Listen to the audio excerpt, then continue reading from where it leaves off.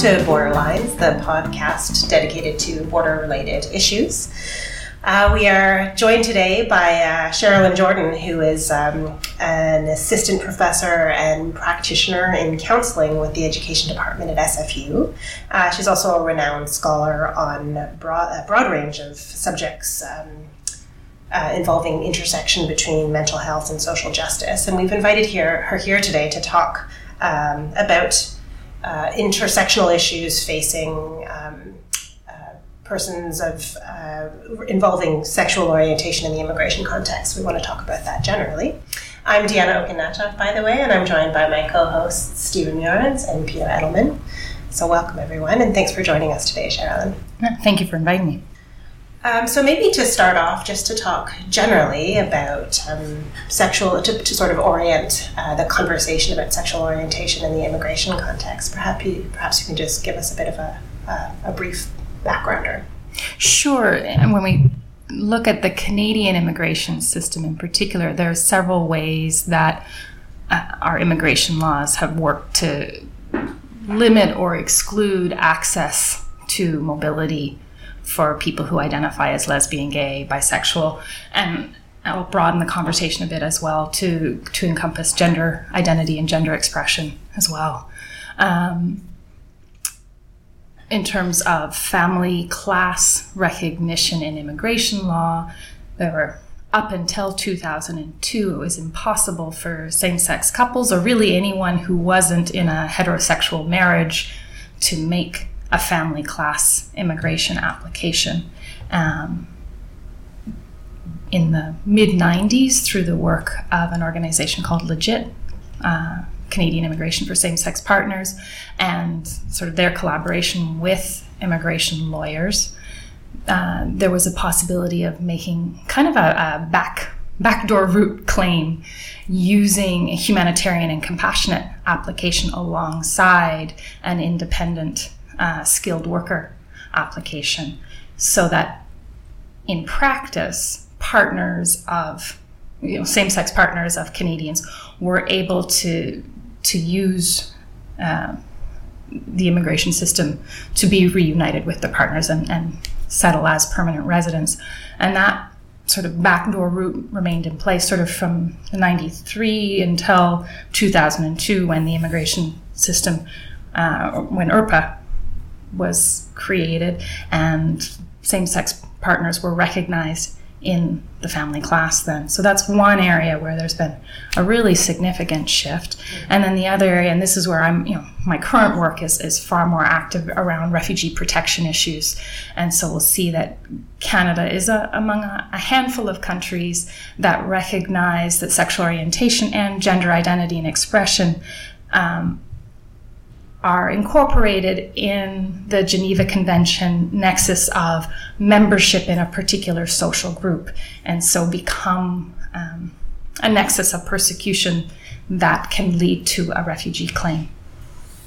That's been true since 1993 with the Ward decision, and then we've seen some shifts in recent years in terms of how that protection has been enacted.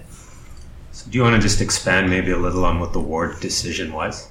Sure. This is where I always feel like I need to put in a disclaimer. I am not a lawyer. I practice as a counseling psychologist. And so the mental health aspects of these issues are where I focus. But my understanding as a layperson of the Ward decision, it was the first time in Canada that it was a claim involving a gay man and his right to access refugee protection.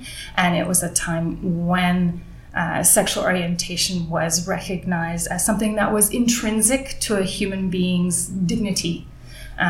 There's still some language within the Ward decision that is somewhat problematic, and legal scholars kind of argue about kind of some of the baggage that we've been left with because of the Ward decision. But in practice, it's a really important one in the sense that this was the decision that very clearly articulated that sexual orientation and then later gender identity and gender expression are to be interpreted into membership in a particular social group, the Geneva Convention grounds.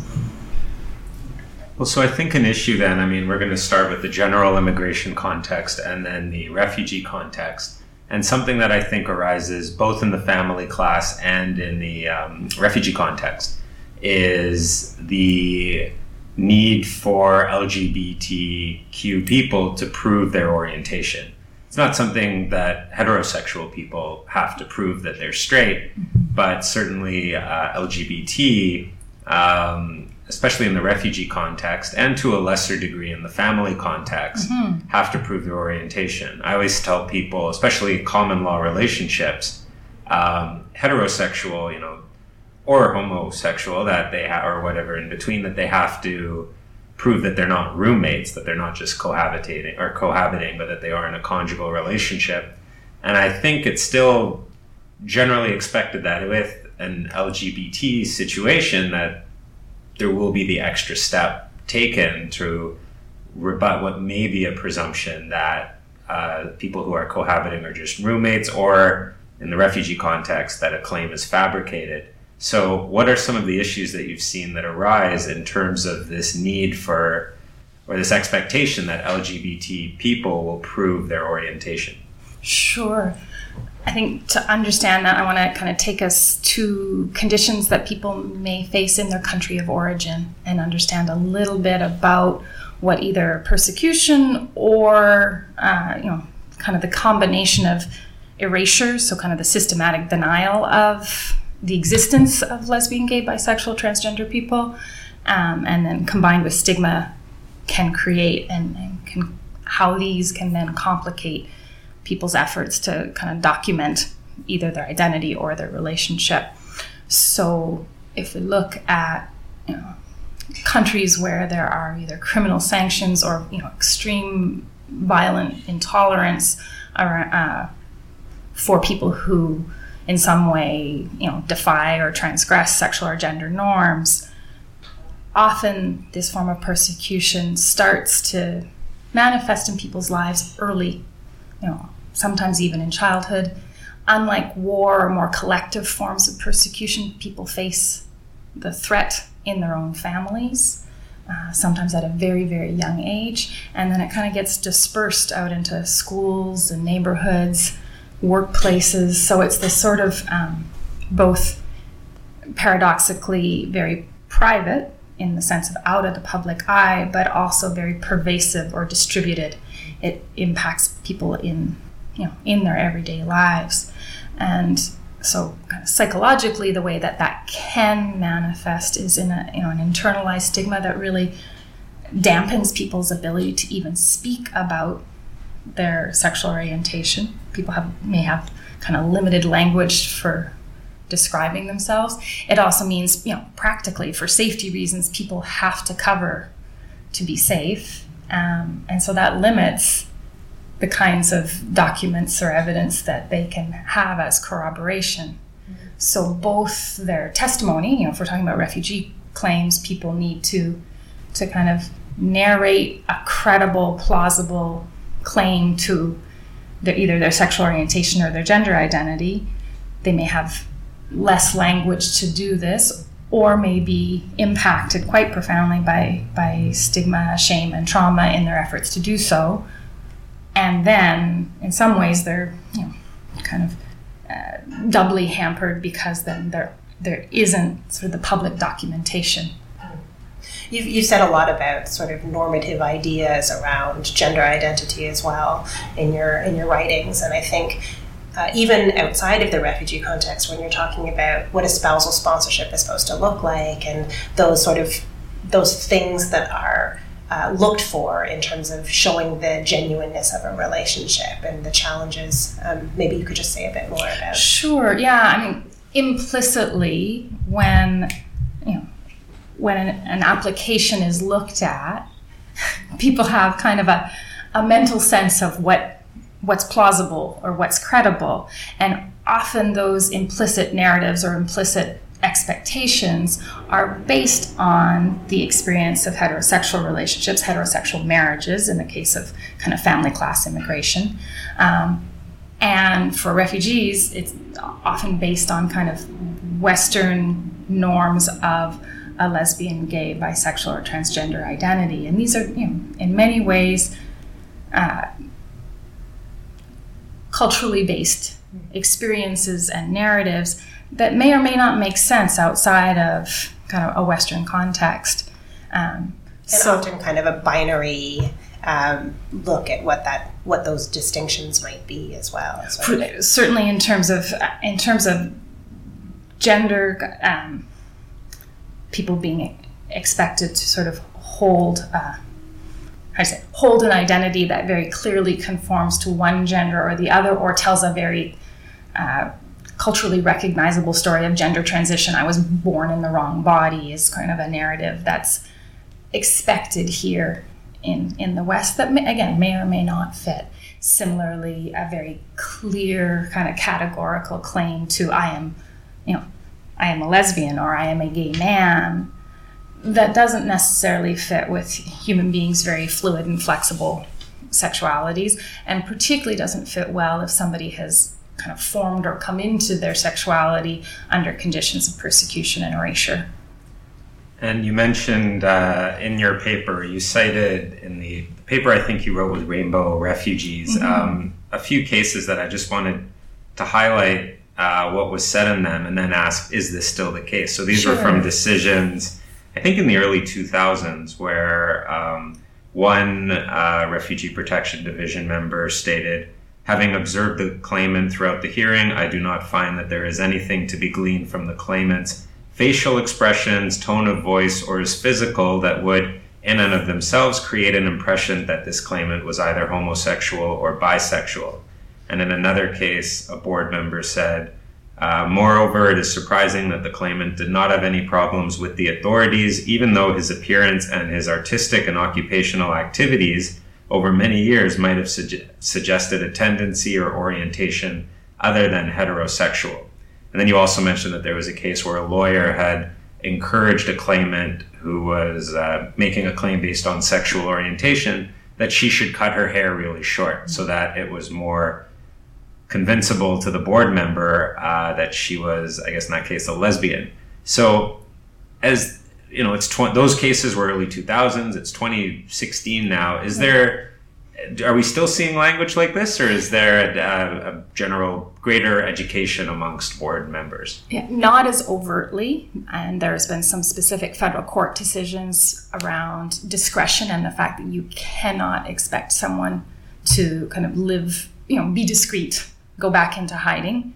And so we see less decisions where kind of somebody's appearance not being obvious or not causing the perception of sexual orientation divergence being, we just don't see those kinds of overt wordings the way we used to.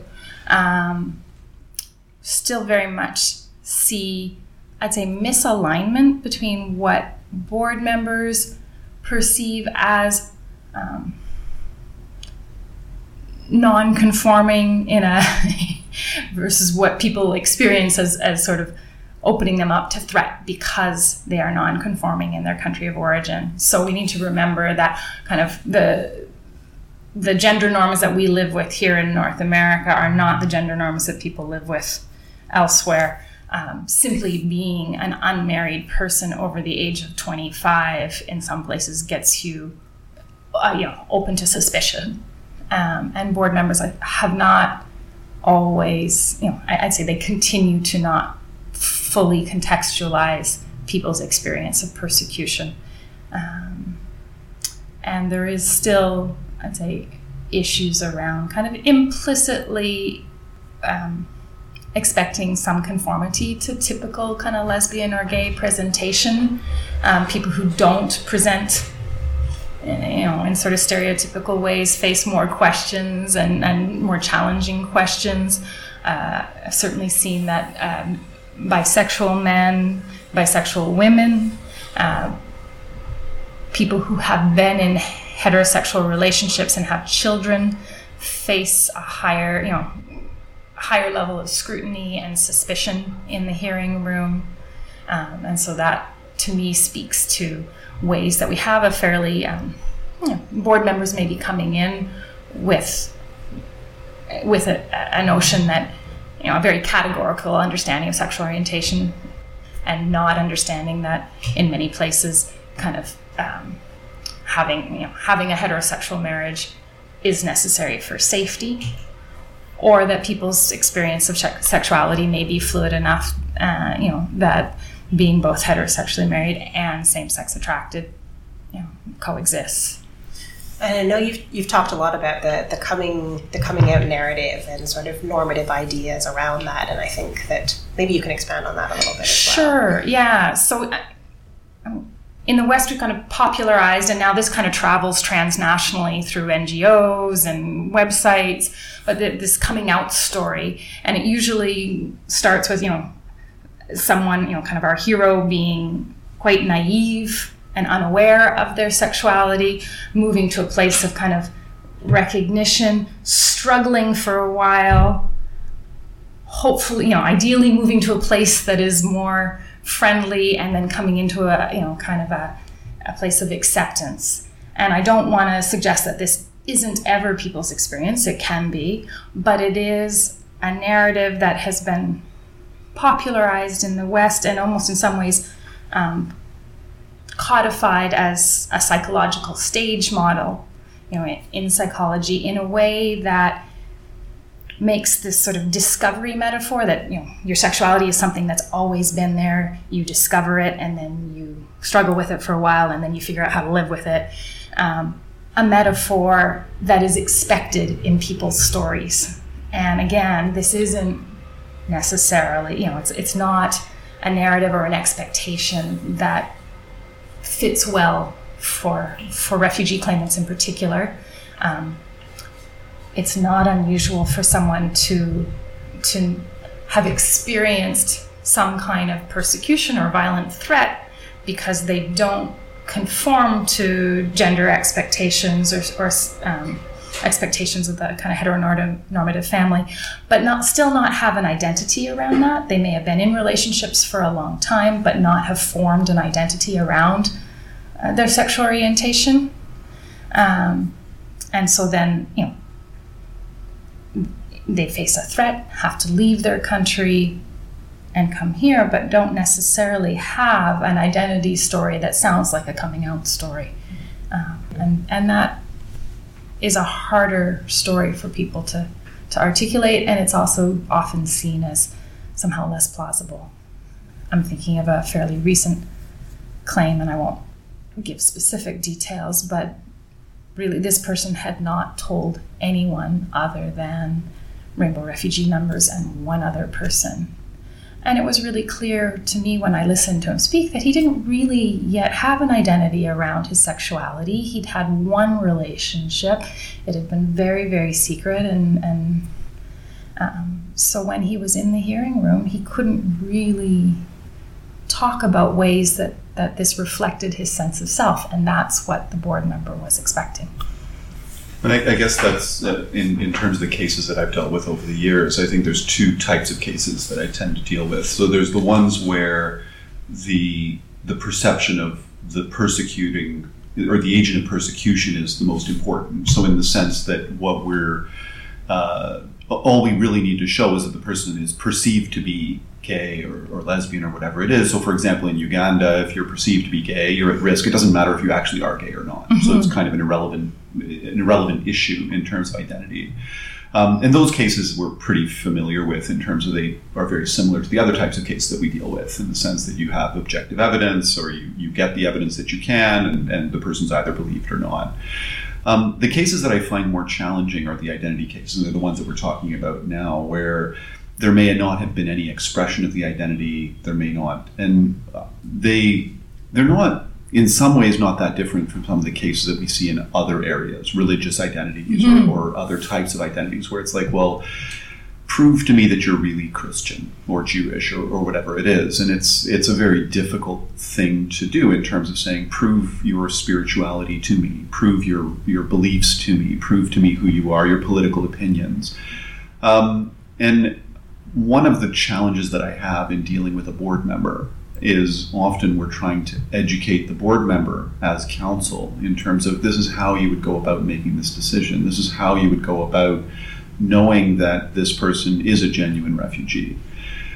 And it's always been a challenge for me in the sense of what is it that a board member can do? What is it that a board member would do? And I understand what a board member shouldn't do. There's a whole bunch of things that you shouldn't do. But if you have somebody in front of you, are there circumstances where a board member says, well, legitimately, this person is not who they say they are? Or I can reject this claim on the basis of identity? Or is it something where when someone asserts an identity, there is not really a way through the adjudicative process to look behind that? And I struggle with that because I don't actually know what the answer is. Is this something that can be adjudicated? And there are some circumstances where there's very clear indications of fraud on the file, right? But when someone's just asserting an identity in terms of saying, this is who I am, this is what I feel, do you think that can be adjudicated? And if so, if you were a board member, how would you go about rejecting a claim? And it's not a frivolous, I'm not saying it's not a frivolous question, because that's often what I need to be able to tell a board member is, this is what you legitimately can do. This is what I'm saying you can look at. This is what you can see. And if you're not seeing these things, then you accept the claim. Yeah, no, I am very, sympathetic when I hear board members, and I've heard many describe sexual orientation claims as some of the toughest that they face. It's an incredibly intimate part of our lives. It's something we're not used to putting into language. We're certainly not used to talking about it in a really bureaucratic context. And they're working, interculturally, often in sort of a second or third language of the claimant or with an interpreter. So, it's an incredibly complex task for the board members. Can we expect, we have a refugee system that says persecution is based on a nexus, it's a harm that you face because of who you are. And so we've asked them, we've given them the responsibility of kind of determining the veracity of both that fear of persecution and the nexus on which it's based. I think some of the ways that we can move away from the more problematic kind of questioning of an identity where there is an expectation of a particular kind of story is to recognize and listen for, when board members are kind of eliciting testimony, listen for some of the ways that harms or feared harms come into people's lives that are not necessarily connected with an identity. So ways that people may have experienced fear in their lives and held back, certain behaviors, certain actions, their movements because of that fear, or sort of a felt sense of being different and therefore under threat without giving it a particular name or having a particular story attached to it. So those are some of the things that I would encourage board members to listen for. And as lawyers, you might be sort of asking your clients to, describe their story in terms of ways that they've perceived or picked up on fear in their life and what fear has kind of made them do or asked them to do in order to be safe. And you may find that you get a different kind of story than so tell me about the first time you felt attraction to a boy kind of question that is often sort of one of the starting questions in a hearing.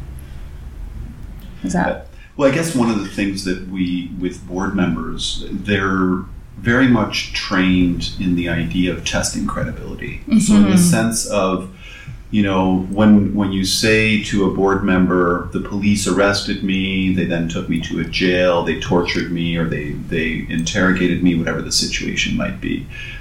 So you have people tell that story, and then you go through the different parts of the story. And we know from different types of experience that there are certain parts of those stories that are just not helpful to go into for credibility reasons. an example is torture is a very good example of that. The post-traumatic stress disorder and trauma make people very unable to, sexual assaults fall into that category. Absolutely. Where we know that the actual events around, but the things around it can be fruitful in terms of being able to assess credibility, but the actual events themselves are not all that helpful. And so the question, I guess, is when we're looking at these cases and when we're talking to board members, when we're looking at the general credibility of the person, and that a person, if a person is generally credible, and they then assert an identity, is that where the inquiry ends? And ultimately that's where, because what happens in practice in these cases is that's not only where the inquiry begins, that is the majority of the inquiry is around, well, why didn't you kiss him? Well, why wouldn't you kiss him? Well, why wouldn't you have asked him out? Why didn't you ask him out? Well, you went to the bar. Well, you knew there was a gay bar. Why didn't you go to the gay bar? Have you been to a gay bar here? And like it's all of these things that are, in terms of actual lived identities, are irrelevant. But I've always questioned at what point, because these questions can be done in an appropriate way and in an inappropriate way. In other words, there's not a right or wrong answer to why didn't you go to the gay bar here, but if your practice, your sexuality was expressed in a way where you spent time in gay bars all the time and you picked up guys, and all of a sudden you stop doing that when you get to Canada, it's not perhaps not an inappropriate question. There's not a right answer to it, but to say, why did that change? Why is that different now? Well, it's different because I don't feel comfortable with Canadian guys, or whatever. I mean, there may be any number of answers so I don't think there's a right or wrong answer, but I guess the challenge that I've always had with these cases is, at what point are you crossing the line? And at what point can a board member say, I don't believe you're gay? And that's because ultimately board members want to know, when I'm making submissions to them, well, you can reject the case in this way. You can't look at this. And so when I say to them with respect to a torture case, you don't get to ask questions about this in this portion because it's not helpful. And in fact, you're going to traumatize the claimant again. And I'll actually put a stop to it. So I won't allow a board member to re-traumatize one of my clients. And my struggle is within the sexual orientation cases is, at what point do I put a stop to it as being irrelevant? And how do I frame that to the board member in terms of saying, well, this is how you can assess this person's sexual orientation. And it's always been a challenge for me to say, you can assess this person's sexual orientation, because I'm not convinced that I could do that. And I would have a lot of trouble as a board member to say to somebody, I don't think you're gay. I don't think I ever have said that to somebody. I mean, I've thought it about certain situations where I'm like, you speculate about people's orientation or whatever it is in certain circumstances, and you're like, oh, well, I'm not surprised that this person came out or whatever it is, and we have these discussions in a very informal way. But I would never formally say to somebody, well, I've made an assessment of you, and my assessment of you is that you are straight or that you are gay. I guess I'd love to hear your thoughts about that. Yeah, the UNHCR guidelines for sexual orientation, gender identity decisions very clearly align with if you have an otherwise credible claimant, their testimony to being gay or lesbian or transgender should be taken at face value. That this is, if they present themselves credibly, there should not be an interrogation of the identity claim per se, other than to assess their general credibility. And that is the direction that the new guidelines that are being adopted by the IRB is going. And so I'm hopeful that we will see a shift away from the very problematic kinds of questioning you're describing, where the identity claim becomes almost the exclusive focus of the hearing. And as your questions reflected, they often, it's sort of expectations that people will have a clear identity claim, will seek out community, will seek out sexual relationships, all of these things that are very much embedded in kind of our expectations of how LGBT people behave in North America, become the template by which people are measured against. And so I'm hopeful that we're moving away from that towards a basis for a hearing that says, if you have somebody who is presenting in a credible manner their testimony as someone who belongs to whatever their sexual orientation or gender identity is, should be taken as credible. Do you worry that if we go down the path where once an identity is stated, or once an orientation is stated, it's not questioned, that there will be people who do abuse it, and should that abuse come to light, that the pendulum will swing rapidly the other way? At this point, there's enough kind of in place protecting the system, and credibility assessment still would involve, tell me about your life experience in your country of origin, and tell me about your path to migration. How did you decide to, all of the sort of internal flight alternatives, state access to state protection, all of those things would still continue to be assessed. And so I don't think we're going to see a massive swing towards a large number of false claims. I think what is important is that we move the hearings away from this really kind of suspicious and detailed and in some ways ethnocentric questioning around people's identity. Sorry, just on that point, I think one of the things that I've noticed as well is that in the countries where you would have the strongest grounds for persecution of people on SOGI grounds, also tend to be the cultures where there would be the greatest stigma against presenting oneself as as a persecuted sexual minority. So, for example, for a Muslim man from a very strict country like Afghanistan or something like that to put himself in front of the board and assert that he was gay would be culturally extremely, there'd be an enormous amount of stigma that the person would need to overcome, even if you were going to present a fraudulent claim. And I think there's probably a lot of reluctance, culturally speaking, to engage in that type of fraud versus other types of fraud that don't have necessarily that type of social stigma. Absolutely. I think we need to remember that people who are making refugee claims, it's not a sort of a one-time act of giving testimony.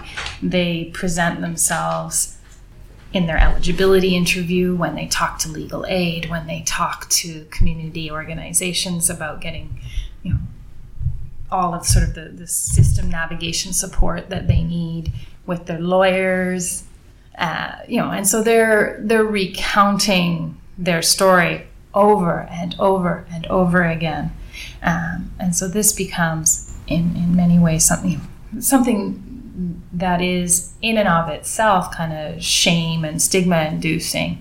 People are not going to do this lightly, and in that, when I say the system has lots to protect it already, those are some of the things that are in place. I'm wondering, when we get to some of the specific features of establishing a refugee claim, we talked a little bit about the notion of membership in a social group as a concept in general. Maybe you can just talk about that a little bit in terms of some of the challenges that a claimant, that a claim based on sexual orientation will face. Can you say a little bit more about? Sure. Well, it just seems to me that the whole notion of membership is based on this like concept of inclusion or exclusion. And when you're talking about someone where they're talking about sexual identity and persecution, that there's a fundamental tension behind this concept of identifying as being a member of a social group. Yeah, identifying as or being identified as. And certainly, yeah, this notion of membership is based on kind of a collective identity that, as I've said, not necessarily everyone who faces SOGI persecution is going to have a sense of belonging to a community or connecting with that identity.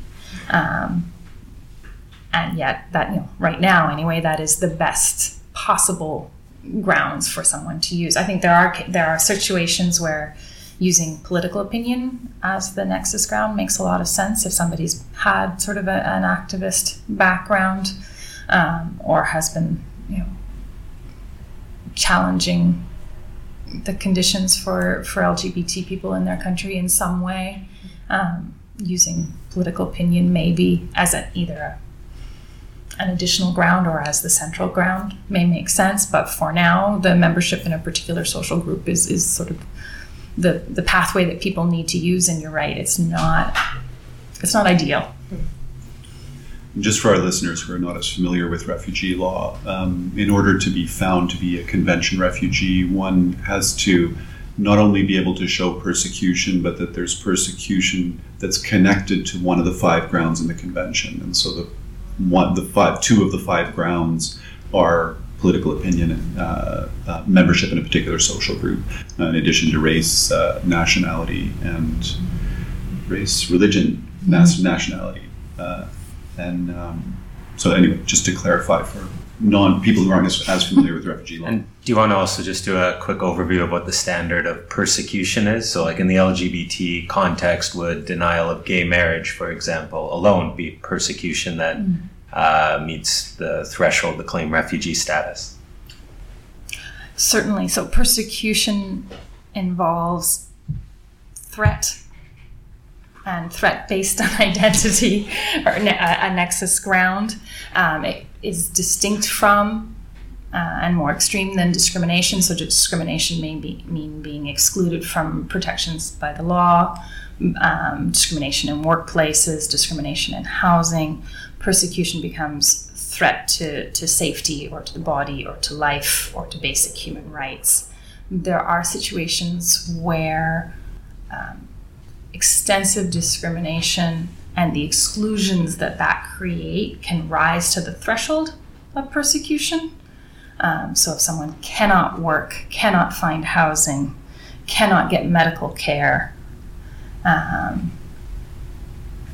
there are certainly situations where that combination can be looked at and an assessment made about whether that rises to the level of persecution. But the general criteria is that this is a threat to basic safety and life that is connected to or related to the nexus ground. And I think I've always found that to be one of the challenges in sexual orientation claims, is that there is this gray area between severe discrimination and persecution that in large part depends on the board member that you get. And that you have the clear cases. Uganda's clearly on the side of persecution, and you'll have other places like Canada where you see discrimination, but that generally doesn't rise to the level of persecution, or at least not in the whole country. It's the in-between countries that are very challenging for us.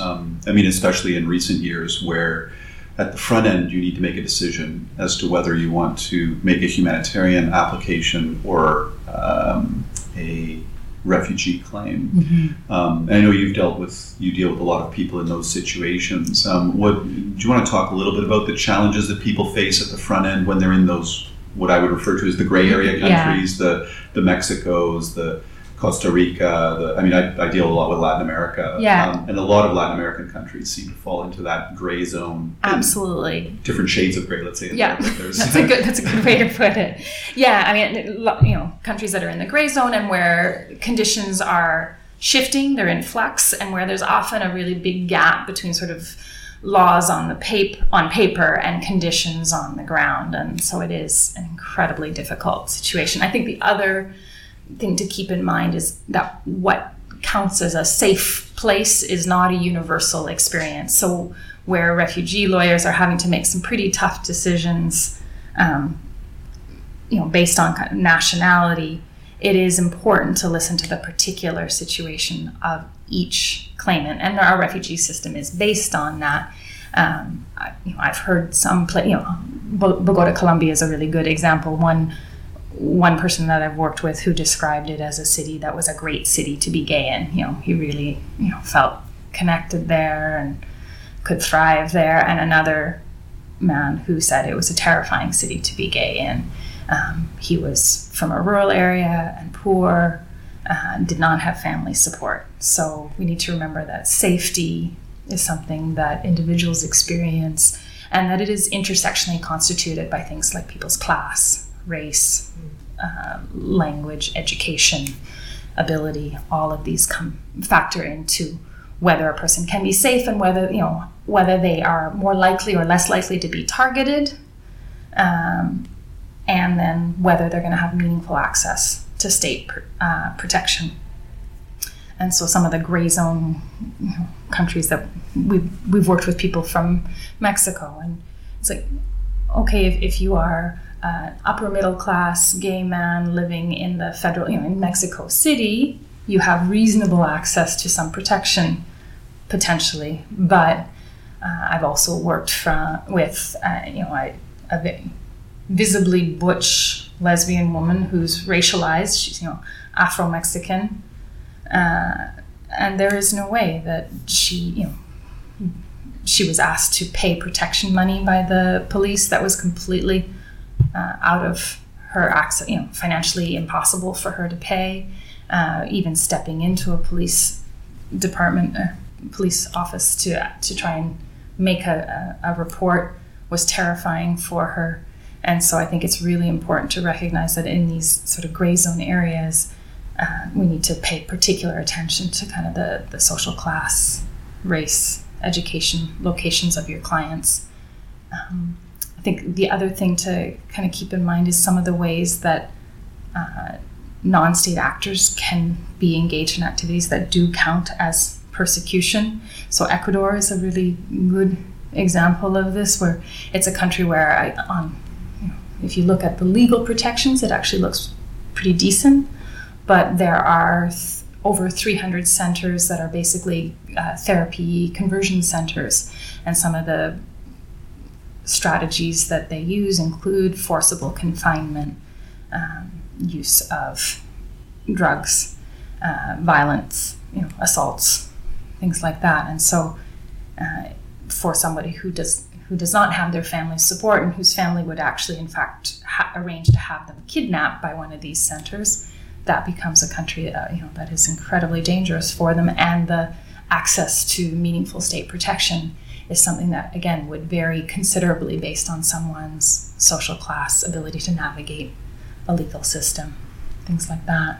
Is that the kind of thing you have in mind? That's very. And I guess my other question in terms of the recent changes to the restrictions on being able to make humanitarian applications, and maybe some of the changes that we've seen in recent years. You talked about the designated country of origins, which obviously is a problem. So the designated country of origin list is a list of quote unquote safe countries that the government has spoken about doing away with, and we're hopeful that we'll see some changes on that level.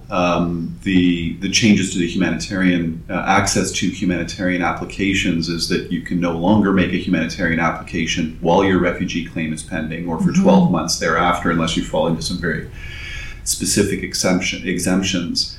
Are there, and I guess if you could just talk about the challenges with respect to that, but maybe some of the other, I know you're very involved in policy work. What's your wish list in terms of the challenges that we're seeing in the refugee and immigration system right now, and what changes do we need to see? Certainly, the designated country of origin provision that you mentioned is would be top on my list of things that need to be revoked. Because of a federal court challenge, the DCO designation no longer prevents someone from receiving an appeal, so that the federal courts held up the right to appeal, but it still places people on a very expedited and completely unrealistic timeline. They have 30 days to be ready for their hearing. And so that needs to go. And for all the reasons I just mentioned, where, sort of these, the gray area countries, the fact that safety and risk and access to state protection are very much individually and intersectionally constituted, it's important that we continue to look at refugee protection on a case-by-case basis and not make sort of a two-tiered system based on nationality.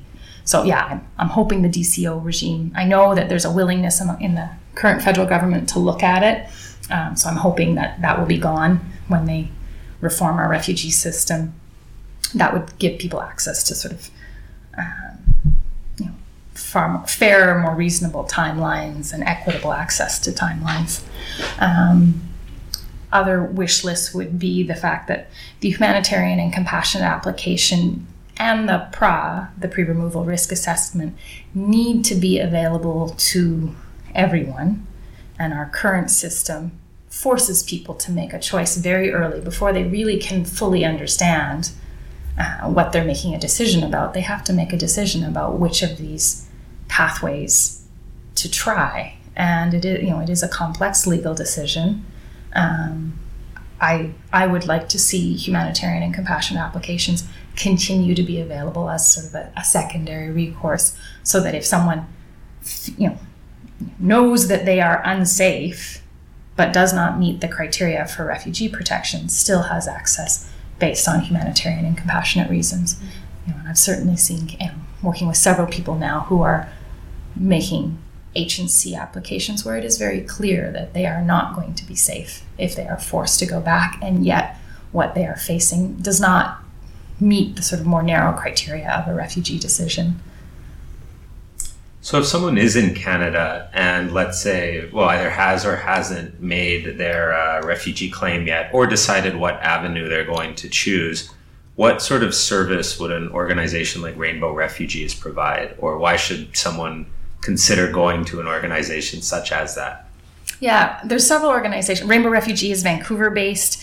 There's a group called Agir in Montreal. And Toronto has a few groups, and including their 519 Center, that work directly with refugee claimants and other kind of forced migrants who are unsafe because of sexual orientation or gender identity sort of violence. So we start fairly early on with people, sometimes ideally before they even start their claim, get them connected in terms of legal aid and lawyers who are knowledgeable in working with SOGI refugee decisions, because that's an important piece of this, is having lawyers who know kind of what questions to ask, what kinds of evidence will be effective. And then we also work with people in terms of getting them ideally connected with some kind of mental health support or group support. So the Vancouver Association for Survivors of Torture has a great weekly group that basically takes people through some of the emotion regulation stuff that can be helpful in the hearing, so that they're not kind of completely overwhelmed by anxiety when they're in the room. And then in terms of somebody who may be kind of, who doesn't get a positive first instance decision, we do continue to work with people right through all of their avenues of recourse. So we will talk someone through, here's what a federal court, applying for leave for federal court looks like. And a lot of what we do is basically, translate the system for them. It's a pretty bewildering system, but we try and make it as plain language understandable as possible. And work with them on making the best decision they can given the circumstances they face. I know that Rainbow Refugee has done a lot of advocacy work on the SOGI guidelines for the IRB. Are there any, you talked a little bit about being hopeful about certain changes that might occur. Are there any ones that you wanted to speak about that we haven't already talked about in another context? Yeah, I'm excited to see that we actually have them coming. I mean, that's the first victory that'll, something that's been, I know we've been asking for them. The Canadian Council for Refugees has been asking for them for over a dozen years. So it's really, important that this initiative has been taken. I was very, very hopeful after conversation at the Canadian Council for Refugees consultation, where we saw already that they were taking into consideration some of the feedback that they'd gotten from organizations working directly with SOGI refugees. Some of the things that I think, the fact that there is this emphasis on accepting testimony as, sworn testimony is taken as true and credible. Really clearly articulating some of the stereotypes to avoid, so not making the assumption that people will be sexually active every opportunity that they get, not making the assumption that people are going to rush out to a gay bar the second they arrive in Canada, not making the assumption that people will feel safe as soon as they arrive in Canada. Those kinds of things are really clearly specified in these guidelines. There's some good examples around ways of asking questions that are more respectful. Some things about talking about just awareness to issues, even in interpretation, I know was... Yeah, the issue of interpretation is discussed. That was an area where we'd like to see a bit more. And the other thing to keep in mind is the guidelines are important, but will only be effective if there's good training. If these guidelines are incorporated also into the hiring practices, so there needs to be questions right in the interviewing process about, seeing what kinds of beliefs people bring around sexual orientation or gender identity into their work. And then, good training and then good follow-up afterwards. There is a huge range in how board members handle these decisions. Some are extremely sensitive, respectful, savvy, and others highly problematic. And so the guidelines will only get you so far. So I think I only have maybe one or two last things to ask. And the first, I'm still having trouble wrapping my head around the Refugee Protection Division, going back to what Peter and you were saying, not or having to take immediately at face value someone asserting a certain sexual orientation. So maybe point me to where the flaw in my concern would arise in that. Let's say someone's coming from, I think there's something that was in one of the papers you provided, 78 or 80 countries where it's still illegal to be gay. Mm-hmm. And what is to stop if we accept that sexual orientation claims shouldn't be questioned, and that there also shouldn't be an expectation of a coming out or a publicizing of one's orientation. An unscrupulous, say, representative telling anyone from Saudi Arabia or one of the other, Uganda or one of those other countries, you want to stay in Canada, just say you're gay. It's a private refugee hearing. You just have to say that. And then it will be assumed that you're at risk in your home country. Is there a flaw in my thinking? You mentioned there are other credibility concerns that would arise. Yeah, I think it's important to recognize that people are asked to present a narrative at several stages. And then what's looked at in terms of an evaluation of credibility is there kind of reasonable consistency in that narrative. Okay. Yeah. And so it's not just that what they write on paper will be taken at face value. There is still an opportunity to question what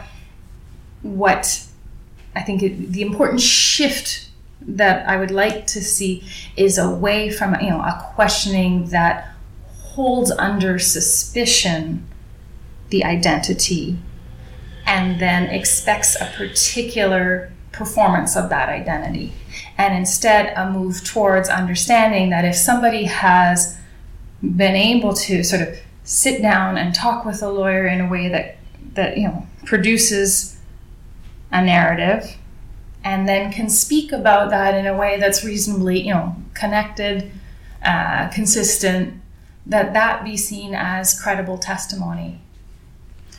Because regardless, they're going to need to provide a narrative of how they experienced persecution, where the fear came from, and that gives a ground to test credibility without drilling down to the identity per se. It's the fear of persecution narrative that should be the focus of the hearing. Okay, and I understand that persecution is tied to an identity, but what has happened now is that the identity assessment becomes 90% of the hearing. There should be a shift to it's the fear, and that fear is subjective, but there are sort of objectifiably verifiable country conditions or evidence to support that. That's where the attention should be in the hearing. And it may be that fear of persecution, we have to remember that it may be forward-looking, but people will have experienced that in some kind of lived or embodied way. They'll have felt and known it's not safe for me to talk about this. I had to limit where I went or who I saw. Those kinds of things are I'd say,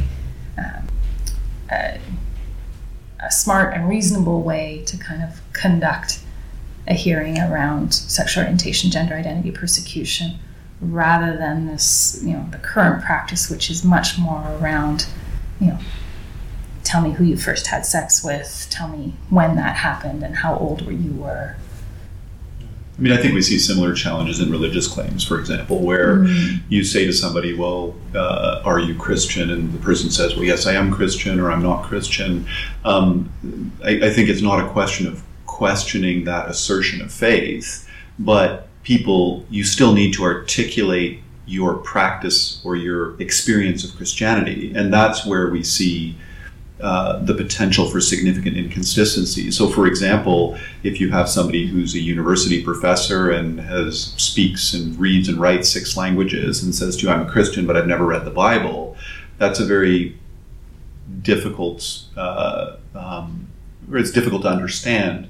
But that doesn't mean that you can't be an illiterate villager from a remote region of a country and be a very devout Christian without being able to read and write. And so having read the Bible or even having direct access to the Bible, for centuries was not part of the Christian faith. And so when it's a question of context and consistency within that context. And so I don't think it's as simple as simply saying, and that's when I say the social stigma really comes into it, because it's not just a question of the Saudi Arabian saying, I'm gay. It's a question of saying, how are you gay? What does being gay mean to you? What is your experience of that? And there's not a right or wrong answer, but there's an enormous amount of social stigma for a young man from Saudi Arabia who's a devout Muslim to go into great detail about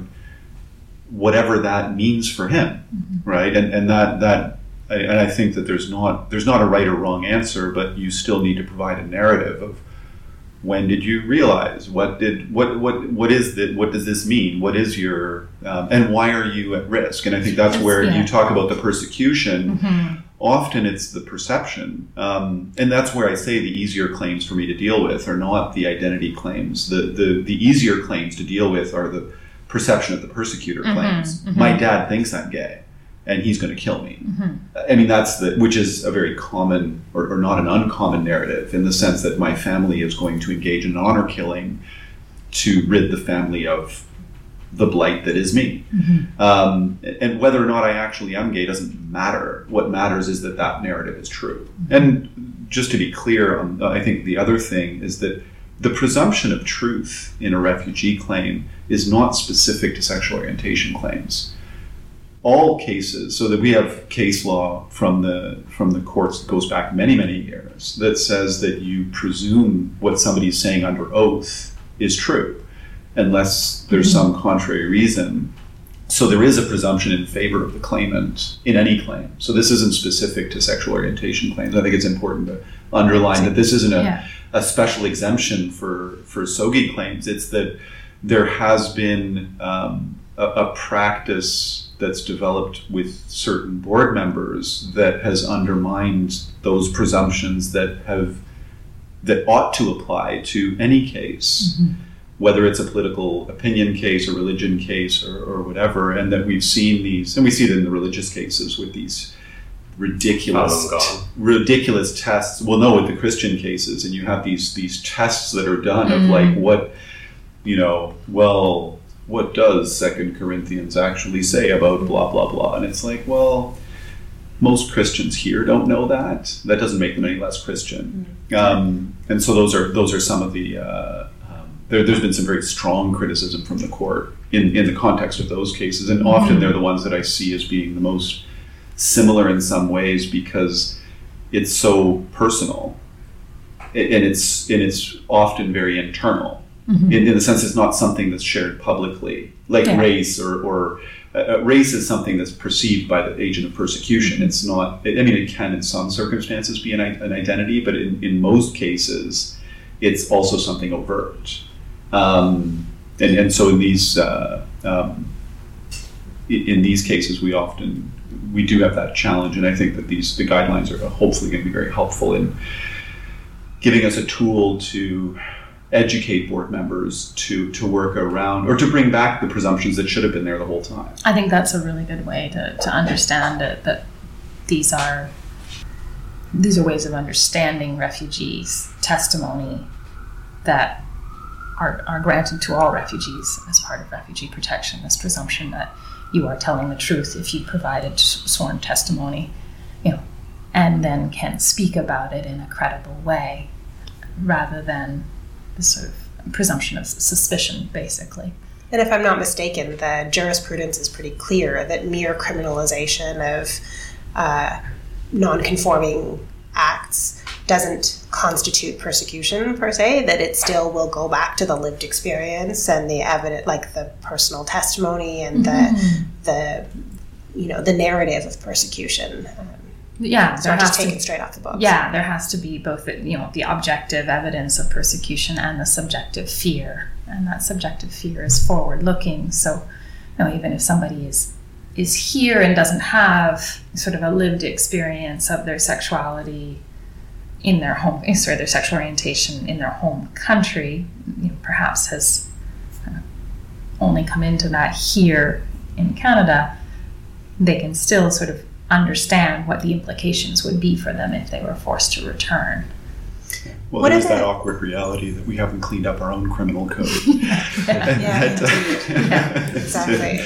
That our criminal code still prohibits certain sexual acts that are perfectly legal and have been found to be constitutional. But and they're going through the criminal code now to identify them, aren't they? Yeah, that's my understanding. One would hope. There have been discussions about that, but I take promises with a grain of salt. Yeah. Can you give us a sense of the timeline around the new guidelines for the IRB? My understanding is that I know they released a very preliminary draft to community stakeholders back in September, and then are working to provide a second draft of that early in January, and there'll be opportunity for more input then, and then starting training with it in the spring, with the expectation that they would be implemented by the fall. That's my understanding.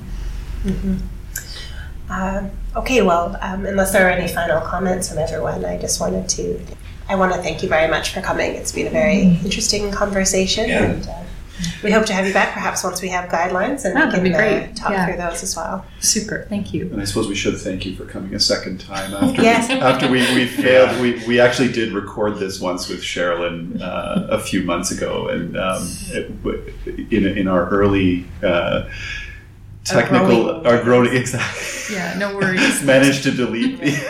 Technical difficulties are something I fully understand. No, it's been a great conversation. Thank you. Yes. Thank you for joining us on the Borderlines podcast. You can find us at borderlines.ca. You can also find us on iTunes, Stitcher, and SoundCloud. Please do leave us a review. It does help others to find the podcast. Thank you very much to Robin Bayer and Funk in the Trunk for our music, and to our sound tech, Macaulay Higgins.